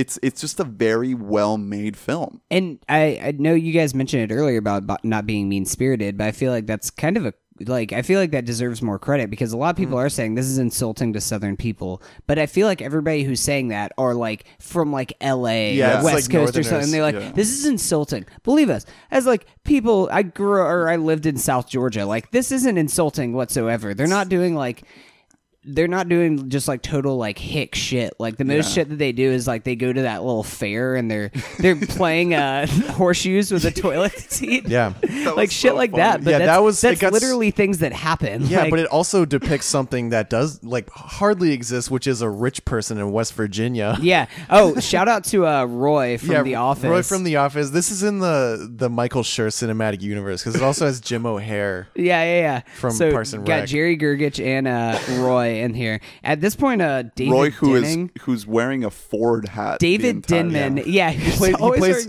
sponsored by Ford. That is also, you might see it as blatant sponsorship, but that's people. That's literally we went to people. a high school full of those people, and he owns the Ford dealership. Which is the thing about this criticism is this movie is not making fun of these people because No, that's if how anything, these it people does. are. I would say, if anything, it does kind of glamorize their life more. That people can be what is considered "quote unquote" stupid, but can still do amazing, genius, extraordinary things. Yeah. It's definitely not offensive. I think I agree with you that it's someone in California being like, you're making it look like Southerners like NASCAR. Yeah. And they're like, yeah, we do. Yeah, like that's a real thing. That I love happens. NASCAR. Well, I think we all recommend this movie. It's coming soon to Amazon Prime. It should be out sometime before the end of this month. So definitely check it out. It's a good time. Yeah. Spoilers now? Yeah. Yeah, Quick let's little just talk a spoiler. little bit about the ending. I mean, I don't have too much like in the spoiler section, but like I said earlier, that I think the biggest fault with this movie is the emotional impact. I really wish that we could have gotten a little bit more from there to make me care. Another couple scenes that like I could understand the criticism a little bit more, like namely whenever the sister is painting the cockroaches like different colors to know which one makes it through which vent. It was like, okay, like I understand the thought behind it, but like it is like, I guess you could say it's like kind of trashy and shit like that. But I like that because it is like it's like a redneck ingenuity thing where And like it's something we haven't really seen in it's interesting. the critique I do agree with you about is that it could have used just like 2 lines where someone being like, oh man, those Logan boys, they're down on their luck, but they are geniuses. But they are lucky. Because what they pull off is like crazy. Yeah. And it could have used just 1 line of someone being like, man, all that potential, you were so smart, so great. That's all it needed. And like the buy-in would be a lot better, I feel like. Also, like, I don't know, because I do love the way that you watch the heist and then you kind of re-watch the heist through the perspective same of as Tatum. Oceans. Yeah, Yeah, it's the exact same exact thing same, of yeah. Oceans. That's where I was like really getting the vibes of Oceans is the last like 30 minutes of these two movies. And honestly worked also because it gave me the same feel as Oceans, where after the heist I was like, yeah, but what about this and what about that? And then you're like, Oh yeah, thank you. it's all so well thought out, which is something that I really appreciate. What do you guys think of the very end of this movie where we go to the bar where Adam Driver is working and Hilary Swank is there? I think she wants the one-handed D. I mean, you know what she's doing is she's pulling a Rooney coaster. Oh, She's getting too enveloped in her work. Yeah, I mean that was a bit. because they told her to drop Hilary the case. Swank. I didn't love that part. I thought, I mean, it was fun because I feel like maybe if it ended with no consequences, it would have been like, come on. But like at the same time, it's kind of hack. It is. It's just kind of one of those things where you're like, oh No, yeah, no, she's gonna get him. and then it just kind of ends, and you're like, well, that seems kind of cheap. Yeah, well, she's just like the last line is like, I'm gonna be here for a while or whatever. Yeah. So like I guess it's open ended. Is she gonna figure it out? Is she not? But like yeah, that kind of was like, I don't know. Like it was all right. My main criticism with the film is I think it takes a little bit too long to get started. I think the first half is pretty slow. Yeah. And by the time you get to the good stuff, it's like, oh wow, like And it's like a stark contrast in pacing. Yeah, and that's what I was saying about the emotional aspect is I don't know if it needed more or less of it, just because it felt like the first half of the movie was all very trying to be heavy with like giving you this is Tatum's relationship to his daughter and this kind of stuff. And I don't know if I really wanted more of the movie to be like that emotional way that I'm supposed to feel, because I just didn't really feel it throughout. Maybe if we would have gotten one more big scene between them in the middle of the movie to better set up that payoff at even the a end. scene with his ex-wife, that like more of a dramatic scene, because That's really what I was gonna say. they saw each other just like, oh, like here's the kid. A like, lot you of can the have him for communication the day. is done between Katie Holmes giving. I mean, she did well, but it's just her giving these looks of like that. That shows like a million emotions of like, man, what could have been, and also I still love you, but I'm with this guy. Obviously, he's rich as shit. Also, why is she so disappointed that her daughter didn't do Umbrella? Like the look on her face of her not singing Umbrella at the recital, it's like, Because damn, she's a pageant mom. Have Yeah. you ever seen those shows? Yeah, Dance that scene was moms. They are hilarious. because those moms are batshit. Like they lose it if their kid like doesn't do exactly what they're supposed to. Overall, I really think the cast is great. I don't think anyone really struggles except with the accents. Yeah. I'd still say Seth MacFarlane. I was not a fan of whatever the fuck he was doing. He doesn't really ruin the film. He doesn't ruin it just because he's not in that big of a part of the movie. But like, I just could have done without him. I love seeing Sebastian Stan in there. Yeah, that Sebastian was awesome. Stan. I love great. that dude. Yeah. I really think that he is like. He wasn't even really on my radar after Winter Soldier. I was like, yeah, he's another like stud guy. Yeah. And then I, Tonya is like, whoa, this guy can like really. Yeah. I mean, really even blow the as doors Winter off. Soldier, he puts on a great performance. Yeah, I was just kind of like, yeah, it's another that type, but he's not a type. He's just a good actor. Yeah. I think Soderbergh really he's made so many fucking movies that he can just put out a great movie without like really putting as much effort into it. Like I don't really think he really like labored over this film because if you think of him directing 20 hours of The Knick, like that's intense, but making this movie is just like, oh, let's just make a movie. So he just is able to put something together that is very just well made, well crafted without much effort. I think the movie could have used from a little bit more style, a little bit more flair, like Oceans. Yeah, I think that's what definitely. I like about Oceans is the silliness, is like the kind of wacky stuff. But the performances in this movie elevated a little bit in that regard, even though I do prefer Oceans, more out there tone. This movie still gives us the same sort of story through that different lens of like these Southern guys, and we get to know them a little bit more. It's a smaller cast. Ocean 7-Eleven, as it's been called. Yeah, that was a Yeah, great there's joke. a line in the movie. Yeah, that was great. That was very meta. Also, the whole Game of Thrones bit. That was hilarious. That was so funny. Great. And what's funny about that bit is it's something that if you don't watch or are familiar with Game of Thrones, that you wouldn't understand that You're bit just at like, all. And it goes on for like a pretty long amount of time. Like there are multiple minutes that pass with this George R.R. Martin bit that I love that whole sequence. Do you guys think we're ever going to find out who actually wrote this movie? Or is it going to be a mystery? Probably not. forever? I don't know. Does it? I kinda feel wanna like it know. is either him or him and his wife, or the heaviest rumor is that his wife is involved with the writing of she this. just didn't want the attention of this being like Soderbergh directing his wife's script. Yeah. I mean, I guess that makes sense, but like you said, I mean, I still recommend this movie. I think that it was very underrated for last year. I saw it on like a couple, I don't remember even what the websites were. It might have been on The Ringer or something where they put this in the top 10. Yeah, like right around number 10 or so. A guy I like on YouTube for analysis, his channel's called Movie Bob, I'm pretty sure. He had it at number 1. What? Yeah, and I I don't like, know about that. I wouldn't put it at number 1. I wouldn't, but I think I'm I can't am I still on mic? I can't hear myself. Hunter. Don't blame me. Okay. All right.